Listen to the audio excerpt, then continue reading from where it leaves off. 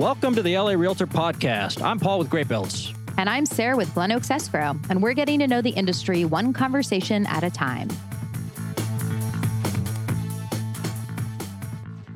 Hey, Sarah. Hey, Paul. Why do you sound so sad? I don't know. That came out weird. Let me try that again. Hey! Hey! Oh, that's weird too, but I like it. It's more energy. You're that's welcome. Good. Have you ever noticed that, like, especially plumber trucks have like weird, like, anecdotes on their trucks, like, that are trying to be funny about number one, number two? Have you ever noticed that? I can't say that I've noticed that. Oh my God. I just passed a van recently that has the best one. Literally on the side of the van, plumbing van, mind you, it says, "This is great. Shit's about to go down." Literally. That's it. Like, Does it say literally? No, they're missing the literally. I think they don't need it. No, they don't need it. Because I think people are smart. Yeah. And they get it. I also always appreciate when a company is willing to put a word like shit in there. Well, it's marketing. got the little asterisk, so it doesn't say the word. It's got the symbols, no. Now this episode is like a rated R episode explicit. Because we said that. It is, yeah. Usually you and I swear, or I swear. Like the other plumbers are like, we're number one in number twos, stuff like that. They really get creative with it. That's interesting. I've never noticed that, but I like that you seem to be a connoisseur of these. I'm gonna start a website. Yeah, let's do it. Anyways, this has nothing to do with our guest. Absolutely nothing. I just like to get that out. Yeah. So who do we have today? So we have a great friend of mine. We've been friends for a long time, maybe an embarrassingly long time, but I think you're really going to enjoy him. He's been on a ton of podcasts because he is just an absolute wealth of information. He is an exceptionally smart guy. So welcome, my friend Jeremy Roll. Hey guys, how you doing? Paul, thanks so much for having me on. I've known you for, I was just thinking maybe 15 years. Sure.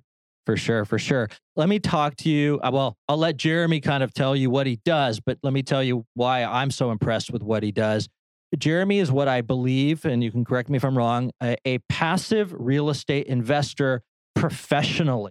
So some people dabble in the stock market and they do some investing. Maybe they have some rental homes. But Jeremy, I believe, is like a professional passive investor, and that's all he does. Now, I'll have him describe it. But he is the only person I know that does this professionally for a career. So correct me where I'm wrong, Jeremy, and tell us what you do. No, that's absolutely correct, Paul. I do that full time. I invest mostly in real estate, a little bit of non-real estate too. And yeah, I've been doing it actually full time since 2007. So it's been over 15 years. But I started in 2002, so over 20 years ago. Tell me, our audience is mostly real estate agents. I don't know if everyone's done real estate investing. We did have an agent on in episode 31, I think it was Brandon Half. We asked him about active real estate investing. We asked him for agents. Is it make sense to do active investing, buying rental properties, flipping homes? But let me ask you broad strokes for people who don't understand what it is. I don't understand. There you go. For Sarah, thank you. What is passive real estate investing? Can you define it? It's a great question because honestly, I'm not sure if there's an official definition. And so the way that I delineate passive versus active is control. And so probably a lot of people listening to this are going to say to themselves, okay, you're passive if you buy 1, 2, 3, 4, 5, whatever number of homes, have them as rentals, and you hire a third-party property manager, and then they're managing most of it. But to me, that's not passive because you have control over the homes. You may have to choose if there's a toilet that needs to be replaced, which one to buy. You may be able to hire and fire property managers. You may decide to go refi or sell a property or one or all of them or whatever number you want any time of day. That to me is active because you have control. On the passive side, it's really when you give up control that you're truly passive, right? And then someone else is managing the whole thing. And what I mean by that as well is that I don't go around looking for properties to invest in. I go around looking for opportunities that other people are buying and putting together and looking for those business plans to review to possibly invest in. And so the concept is that typically when you're passive, a sponsor, which the person who's actually purchasing the property and kind of sponsoring the whole deal, is putting something under contract, coming to many investors, typically pulling many investors together, and then each investor is putting in a small piece of a much larger deal, and it can really vary in size. You could do a single home like this. You could do, honestly, a downtown LA office building like this and everything in between. You can even do a huge fund of office buildings or whatever asset class you want. And so I tell people that when I go passive, I'm trading control for diversification. And I get to put small pieces across a lot of things. And when I diversify, I look for diversification across asset classes, geographies, and operators, which is something that you really can't do if you're active, or is very difficult to do if you're active. And some people who are active actually would prefer to be very local and don't want to be diversified across asset classes. So, there's 1,000 ways to invest. None of them are necessarily wrong, but that's kind of how the passive side works. So passive is somebody else, some other developer, some other sponsor that you know or that you've gotten comfortable with is doing a deal, and they need to raise equity, and they need to get a bunch of investors to come in and give them capital. And so they'll come to Jeremy, for example, or other folks, and Jeremy will write them a check if Jeremy believes in the deal. Is that correct, Jeremy? And then maybe give us an example of a deal. Sure. No, that's absolutely right. God, examples of deals. There's so many because I review stuff like this is what I do full time. So, let me just say that probably a lot of people are driving around LA not thinking about all the buildings they're passing and how each one very often has many pooled investors in them. So whether you're passing by a strip mall that has a nail salon, a mom and pop shop, maybe a Domino's, that is often owned by a pool of investors like this. I mean, it could be literally any piece of real estate you're looking at. Apartment buildings are very popular, but I'm invested across, I'm personally kind of hyper diversified. So I'm in over 60 different LLCs currently. I've been in over 150 to 200 over the past 20 plus years. And so I'll just give you the quick list of what I'm in, which is probably going to sound a little crazy to people who are maybe just focused on homes, but apartments, student housing apartments, senior housing, mobile home park, self-storage, RV park, office, retail, industrial, single family buy and holds, single family flips, single family lending and single family flippers. And then you can also do industrial, which I'm not currently in. You could do hotels, which I'm not currently in. And then there's all kinds of non-real estate stuff as well. And then, of course, within all of these asset classes, and I'm sure I missed some, there's also different risk profiles, right? You could be the group that's going to go and tear down a building and do a ground up development, or you could be the group that buys something that's 100% occupied, completely stabilized, and everything in between. And so often when you see a Starbucks at the corner, single Starbucks at the corner, that's often owned by a group of investors, like just everything and anything you can think of on the real estate side. So you bring equity to the project and then you remain like part of that, right? So you're getting income off of it, right? It's not like you're putting money into a project that's then being sold generally. So it's something you're holding on to? So actually, you can choose to do whatever strategy makes the most sense for you. Now, some strategies are easier to find. They're done in more volume than others. But personally, I focus on what I would call a longer-term hold. And in this world, a longer-term hold is typically 10 years. It's kind of harder to find something for more than a 10-year hold because the loan term, unlike housing, which can go 30 plus years, is most commonly 5 or 10 years, sometimes 7, sometimes 3, and even shorter. There's different durations, but the most common are 5 and 10. So the longer term duration is what I look at, because when I invest, my personal thesis is to look for more predictable cash flow because I live off the cash flow. So I'm looking for predictability. I got out of the stock market starting in 2002 after the dot-com crash, looking for more predictability. So that's what I tend to target. So I'm going to go into something that's already cash flowing day one as soon as we go in, typically at a pretty high clip. And it might be 80 to 100% occupied and stabilized, may or may not have any value at upside. That's optional to me. But there's plenty of people who may solely invest in ground up developments or even entitling the land to then develop it to flip it, right? So that would be much shorter term. I mean, you can slice this and dice this in so many ways. So I wouldn't generalize for sure. Each person's going to have really whatever makes the most sense for their own needs and personality. Is there a minimum amount of equity that you can enter a project like this with? Great question. So first of all, you have to delineate between two types of investors. And I should have started all this off by saying I'm not an investment advisor or anything. It's just my understanding and perspective as an investor, right? So there's two different types of investors in this space typically. There's something called accredited investors and non-accredited investors. Now, the way that the SEC defines that, because it's not like being a member of anything, you're accredited. No, it's actually just a pure definition the SEC publishes, and it's based on either your net worth or your income. So just for the sake of time, I won't go through it. But if you're an accredited investor, you're typically either higher net worth or certain minimum income threshold. And if you're lower net worth or lower income threshold, you're non-accredited. For those who are non-accredited, much harder to invest in this type of space. The positive note is that the SEC passed some crowdfunding laws that were enacted and kind of went into effect in about 2015 that enable for non-accredited investors to invest on crowdfunding platforms where they can publicly solicit the non-accredited investors, and they can invest very small chunks, like as low as a few $100s, some cases a few thousand, and then get a tiny piece of a larger deal. And sometimes even a tiny piece of a pool of properties, right? You can do that. But it is very difficult for non-accredited investors to invest directly into single assets that are being pulled together with investors, like directly with the sponsor, because the sponsors have more liability by taking them on. So normally, if the sponsor has a choice, they would choose to take accredited investors only. And if you happen to meet that criteria, it'd be much easier for you to be able to invest in these types of deals. And in those deals, the most common minimum investment is probably about $50,000, but it can vary. It could be 25 sometimes for newer sponsors or for some specific reason. Sometimes with a very experienced sponsor, it could be minimum 100, 250. And then for real institutional type sponsor, you can see minimums, they can go 250, 500, a million type thing. The most common minimum that I have seen since the last downturn in 2009 was about 50,000. It was almost always the minimum that I typically come across. Yeah, because they're raising $1 million, a couple Right. million. They don't want to have 500 investors. Of course. Yeah. And then so if you're putting in money, you're then getting monthly income back? Well, so that's a great question too. So the more common distribution would be quarterly and not monthly, just because there's a lot of reasons for that. There's to be conservative in case they need some cash in reserve, to be able to just manage distributing to like what is a lot of investors and the paperwork and the admin. So you typically will get quarterly reports and quarterly cash flow if you're going into a cash flowing property. That's the most common thing. Now, there are deals that may only distribute annually. Sometimes I see those. Those are not a good fit for me, but they do exist. The vast majority will probably distribute quarterly. Now, there are some that do distribute monthly, but if I see one that distributes monthly, the first thing I ask is why, because that puts a lot of burden on the sponsor. It actually increases the risk to investors, in my opinion, because they just don't have the flexibility they have to keep the cash for a quarter and determine what to distribute. And so often the answer is that it's either a newer sponsor or there's some other reason that the sponsor is trying to make it more attractive to get the investor. Okay. I know that every deal is different and every risk profile is different, but in terms of what you do and what other people might see in the market, what type of annual return range are you looking for that you would like to see for a deal to have for it to be interesting? Yeah, it's a great question. And keep in mind, if you're listening to this, like, again, there's 1,000 ways to invest. They're all going to have different target returns, right? Because the ground-up development will have no return for year 2 or 3, whatever it's going to be potentially. So I invest in stabilized properties that are cash flowing.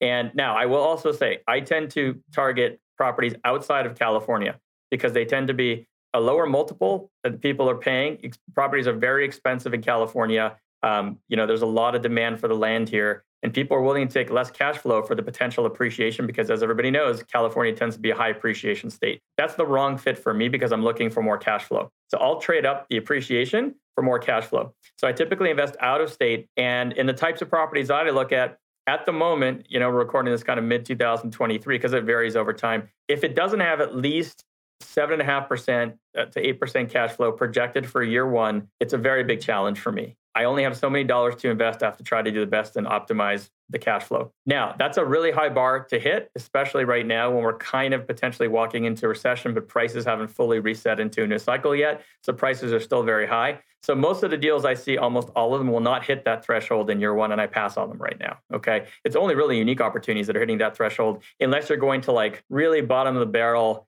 kind of very low income, bad area properties that aren't as attractive. And those have other challenges that I try to stay away from. So that's the number that I will target. I look at the first year projected cash flow and the average annualized cash flow in terms of the bars that I'm looking forward to meet. Most investors actually pay more attention to the IRR, the internal rate of return, as to hitting a certain metric for that number and the return they're targeting. That's less important to me because I'm more focused on the cash flow. That's so fascinating. All right, so let's pivot a little bit and talk to our audience about, for assuming they've never done what you've been doing for a while now. Maybe they have rental properties, maybe they just sell real estate, but they'd like to diversify. They'd like to get involved. Can you give some insight into, I'm sure you've been asked for this advice before, I'd like to get into passively investing in real estate deals. What do I do to start?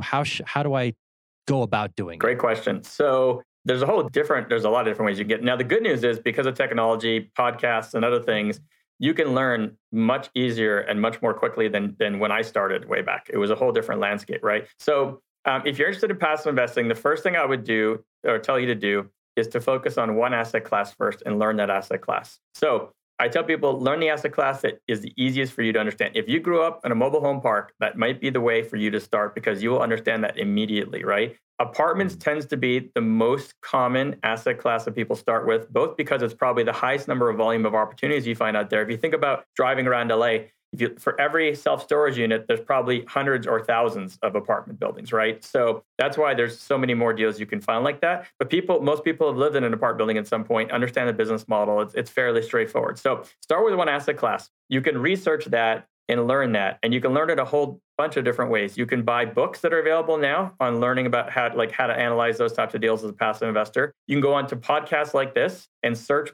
There's so many podcasts now. And you can listen to people who are either investing in apartments as a passive investor or more commonly, the actual sponsor and hear what they're doing, what they're buying, et cetera. And you can go to conferences now that exist. So you can actually network with people, hear from sponsors on panels, and learn a lot more about what's going on in the market. You can go to local meetings. I actually co-founded in 2007 a nonprofit of local meetings called For Investors by Investors. We have multiple chapters in Southern California. And our whole thing is we try to unite investors for learning and networking in a strict no sales pitch environment. That's why we started it. So we still have a whole number of chapters that could be done in person or online. And actually the great thing about online right now is that you can attend a meeting, any virtual meeting anywhere in the US, right? So if you go onto something called meetup.com, very popular platform, you could just search on a passive apartment investing. You will find literally hundreds or thousands of meetings every month across the US, many of which are now virtual. And you can literally attend multiple meetings across multiple time zones in one night if you want to,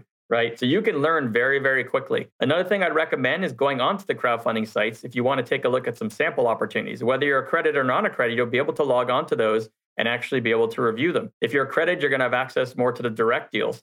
And one of the great things is I used to have to network all these meetings I used to go into just to find people who had opportunities, right? Because most of them, they were all private way back when. Most of the good ones are still private, but in terms of learning and opportunity exposure, which is a great way to learn, you can now go online, log on to a crowdfunding website, and within an hour, download 20 different opportunities in your pajamas, review them all, start to learn about how they're the same, different, what is different about them. You'll find the structure for investors is different, the sponsor's history, the business plans are different. So opportunity exposure is another really, really great way to learn. And that's actually the way that I learned when I started. So there's a lot of things you could do, even from the comfort of your home, to learn a ton without even literally leaving your house. So it's a great time to be able to look at that. And I'd also very much caution you that before you dip your toe, make sure you develop or formulate an opinion about where we are in the real estate cycle, because real estates are cyclical. Real estate markets are cyclical. They're all different. The single family market is different than the apartment market, which is different than a lot of other markets. And just because you want to start today, it doesn't mean it's the right time for you to start, right?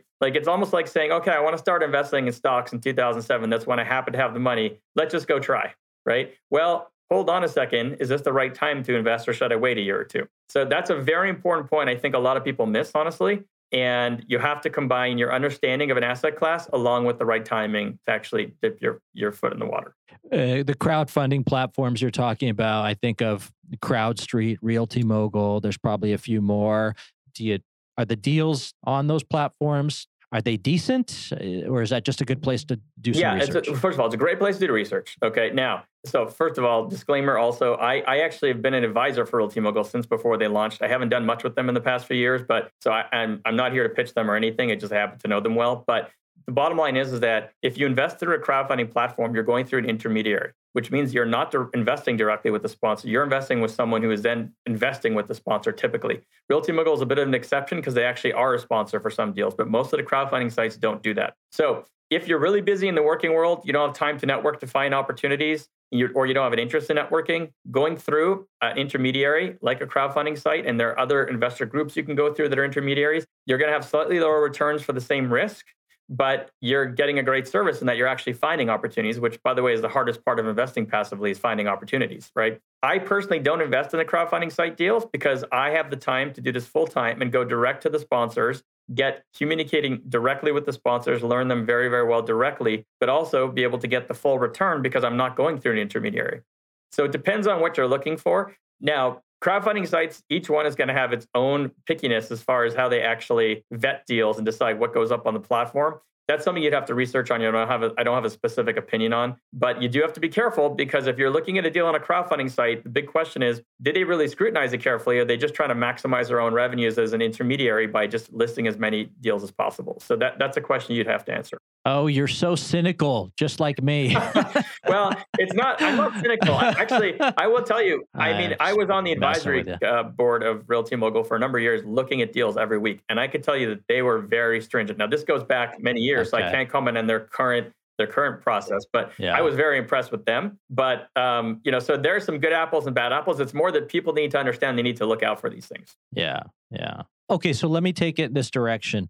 Realtors are probably most comfortable in the single family space, a residential space, just because that's what they do every day. Like I said, we've talked in previous podcasts about realtors buying single family properties as rentals. You briefly mentioned opportunities in that single family space to invest passively. Can you expand on that? How could someone engage in that space? Great question. So there's a few ways you can do that. The most common way, well, there's two ways that are very passive, in my opinion. One is that you can buy what's called a turnkey property directly and take title to it. And then you can actually have someone else who's managing that same property who may have flipped it, meaning they rehabbed it for you and then sold it to you. Now, that I would still consider active, but something you can do. You can find turnkey properties where someone's actually even finding the tenants for you. But in the true passive sense, you're typically investing in a pool of properties or a fund of properties where someone else is purchasing all the properties and actually pulling investors together to buy all these properties. So just like any other type of real estate, it's the same concept. The only difference is that houses being cheaper than a lot of apartment buildings and other buildings, you're typically dealing with a lot of assets or maybe a smaller amount of money. Now, it's kind of hard to find single family funds at this very timing because prices are going down slowly. And sponsors know that, and it's a very risky time to invest. A lot of them are very concerned about the potential for price reductions going into a recession, et cetera. So the more common way to invest really right this minute in single-family homes is going into a build-to-rent fund scenario. Those have become very popular in the last 2 to 3 years as as prices of homes have gone up. One of the solutions has been for people to come in and build full-on communities meant as all rentals that are brand new homes that people are coming in and renting. And someone is actually, as an investor, is owning those homes to rent them out, right? And it's typically in a fund scenario. So that's probably the most common way, followed by Airbnb type of funds, right? So short-term rental funds, those have become more popular as well. And some of those are continuing on despite the current price decreases in homes because they often target either very specific markets that aren't necessarily as impacted by the declining home prices. And some of them are like, for example, and I don't want to generalize or use a specific example. I don't know this market, but just for example, Disneyland in Anaheim, okay? That has a lot of people coming to it all the time, even in a recession. And if you own Airbnbs within a few blocks of Disneyland and you're priced correctly and you make them attractive, there's an argument to be made that you're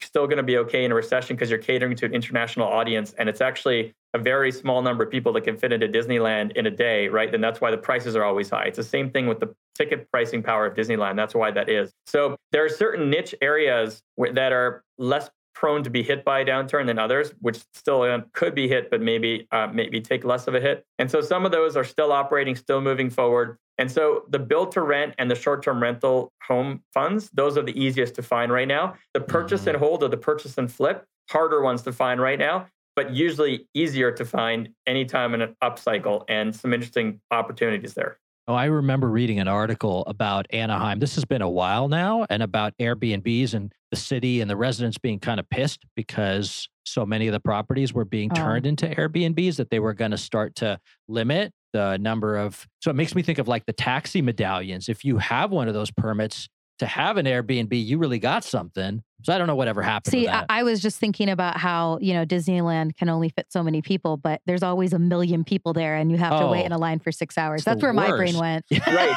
You were in line for Small World already. But that's what's crazy, right? You go to Disneyland in the middle of a recession and there's still a huge line. That's my point. And those people still need somewhere to stay, right? And by the way, Paul, you're right though in that one of the huge risks of short-term rentals, I just in full disclaimer, I don't have a short-term rental investment myself yet. I'm actually been waiting for the cycle to potentially reset. Then I'm going to take a much harder look at that. But the Oh, yes. I'm sorry, the medallions and stuff. So I've seen investors own short-term rentals or even have a short-term rental fund target a specific area. And then you wake up the next day and the city council has decided there's no more short-term rentals. And here's the problem. Yeah. Those homes tend to get purchased not necessarily on a business plan of like, okay, what is this house worth as a owner occupied home? It gets valued based off of what is this house worth as an income producing home. And often they'll pay a lot of money for them because the returns are very high and they may overpay for them, right? And they may not pay much attention to the cycle and whether price is going down because the returns are still going to be quite good. But if that changes on a dime for you and you have to liquidate that home, that could be a challenge, right? So that's something to just be aware of, that that's an additional risk in that particular type of asset that doesn't exist in like a longer term buy and hold,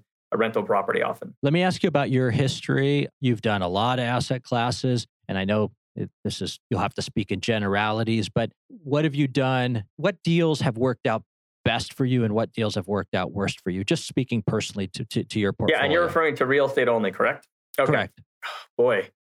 Well, God, there's been so many deals. So let me start by saying this. I tend to invest in something that's stabilized and it's already existing. It's been well maintained, typically with an experienced sponsor with a diversified tenant base. So just to start off, I have a pretty high probability of success because of what I'm targeting. I have a lower return than someone who's building a development that has a higher risk, right? But because of the risk profile, I like to tell people it's almost like I'm investing in a brand new plane which has all these redundant systems and it isn't going to crash unless like 4 dominoes or 6 dominoes topple over, right? And so the probability of success in what I'm doing is very high unless there happens to be mismanagement, fraud, or some other what I call 1% risks, which there always are those risks. You can never eliminate those, right? So I think that the most successful investing I've done as a generalization, it doesn't necessarily have to do with the asset class. It has to do with the combination of where are we in the cycle today for that specific asset class in terms of demand, and where are we going to be in 5 or 10 years? So let me give you examples, okay? In 2005 to 2008, I was going around, I was very young,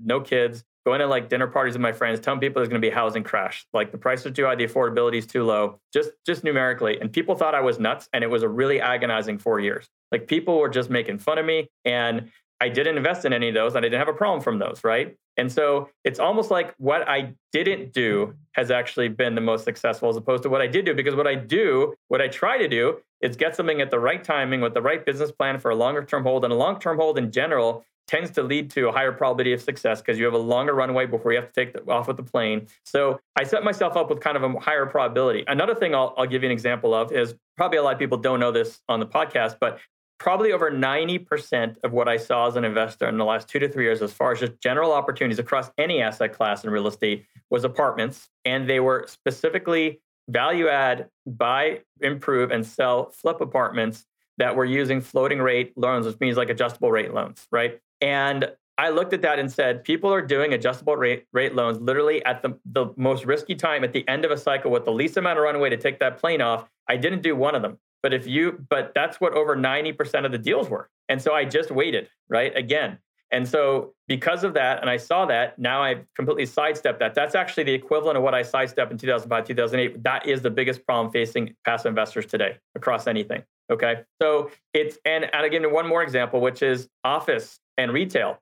As of about 2015, I stopped investing in either of those asset classes pretty much. And the reason is because with retail, internet was getting more popular. Where's that going to be in 5 or 10 years? I don't know where that predictability is going to be. Office, we started to have more telecommuting, less people working in the office even back then. Where is that going to be in 5 or 10 years? I'm not sure. So I would say the success I've had has been more to do with avoiding the landmines as opposed to like, apartments were the best. Mobile home parks were the best. There's certain ones that I like better for predictability than others longer term in terms of where we're going now. So for example, if I think 10 years out from now, apartment demand, mobile home park demand, and self-storage demand to me are the most predictable, combined with senior housing because the population's aging. But the challenge of senior housing is that COVID, and I'm in some of those deals, really hit senior housing hard, scared some people from moving into them. Unfortunately, there are some deaths associated with it. And so it hasn't fully recuperated yet. And number 2 is staffing shortages and cost of labor has just hit that really, really hard. And I'm not sure that's going to improve anytime soon. So even though demand predictability there, the operational predictability is tough, right?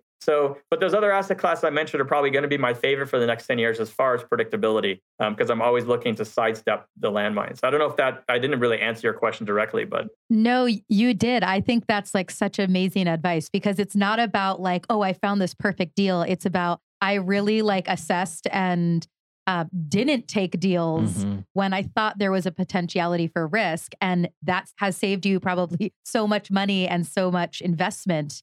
What's the opposite of FOMO?